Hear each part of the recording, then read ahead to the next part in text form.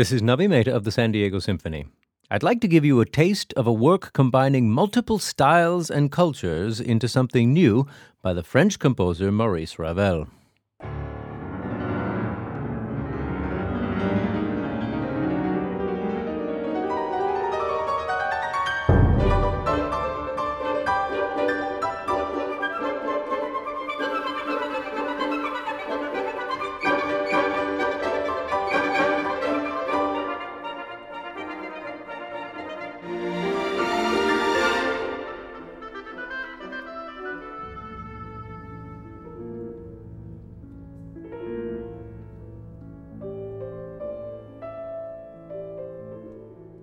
Already famous for pieces like Bolero and Rhapsody Espagnole, Ravel wanted to write a piano concerto that he would be able to play on a world tour and thus secure his retirement. He had written pieces as difficult as any by Rachmaninoff or Liszt, only to discover he himself couldn't play them. So with this one, he planned to take it easy. But the piece took on a life of its own until Ravel found himself practicing as many hours as he spent writing the music.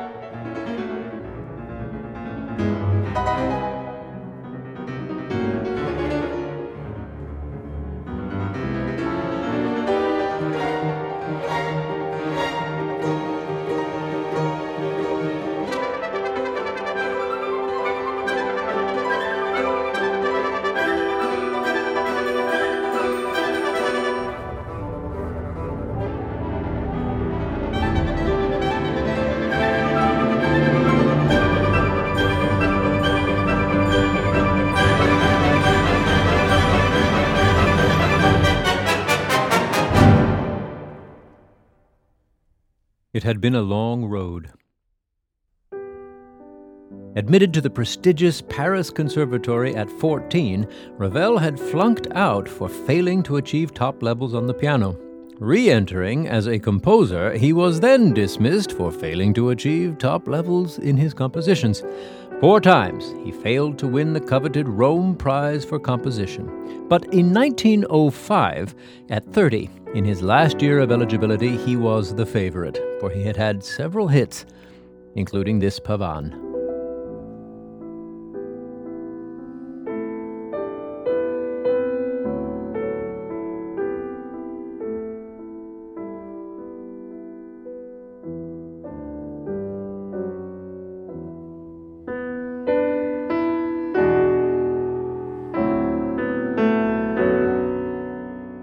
Harmonies like these did not sit well with the conservatory director, and when Ravel was eliminated in the first round, there was an outcry which grew into a scandal when it was discovered that only students of the director's hand-picked successor had made it into the finals.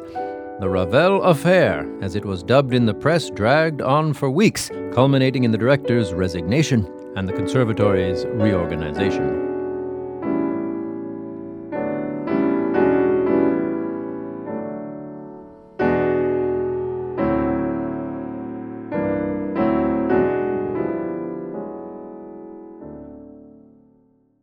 These harmonies were not new, but Ravel had been putting music together in new ways ever since his childhood, when his mother had sung to him the Spanish songs of her heritage, and he had learned precise construction from his Swiss engineer father.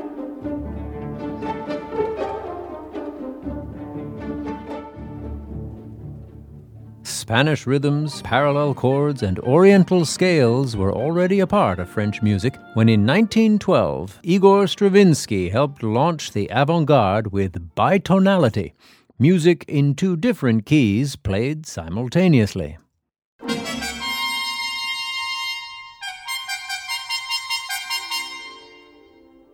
Ravel blends all these elements together.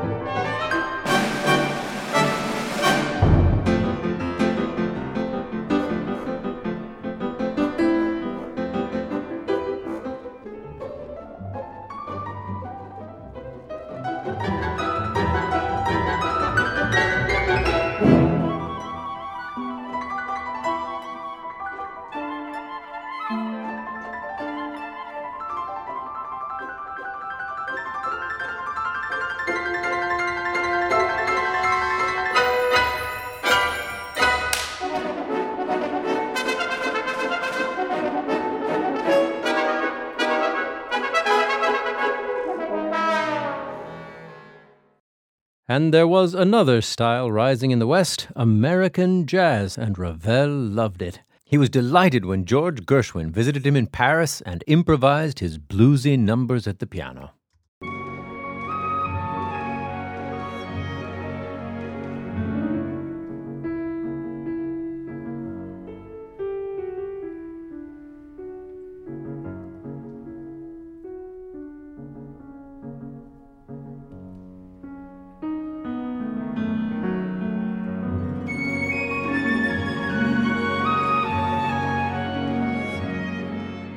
Except, of course, that this is not Gershwin, but rather the very same piano concerto by Ravel, in which he incorporates blue notes and jazz rhythms throughout.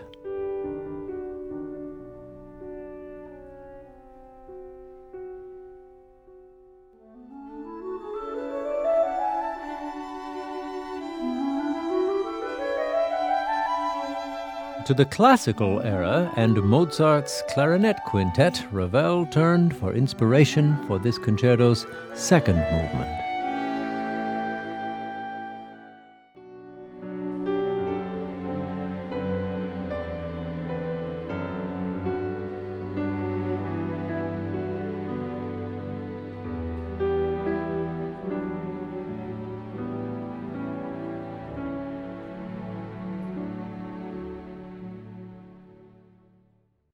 And Ravel turns to the style of his Romantic-era countryman, Camille Saint-Saëns, for the blazing technical passages he writes in the finale.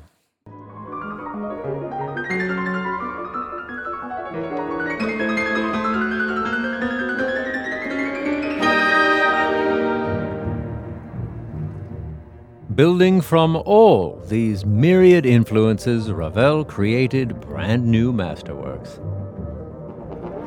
With less than a month to go before the performance, facing multiple obligations, Ravel realized he would, after all, be unable to play the premiere. He invited his colleague, the pianist Marguerite Long, to play while he conducted. The premiere was a hit. They took the concerto on a 20-city European tour. Join conductor Johannes Debus and pianist Louis Lortie for Ravel's Piano Concerto in G on an all-French program of the San Diego Symphony at the Jacobs Music Center, Saturday, November 11th and Sunday the 12th. And if you'd like to learn more about these pieces, join me in the hall 45 minutes before the performance. I'm Navi Mehta. I'll see you there.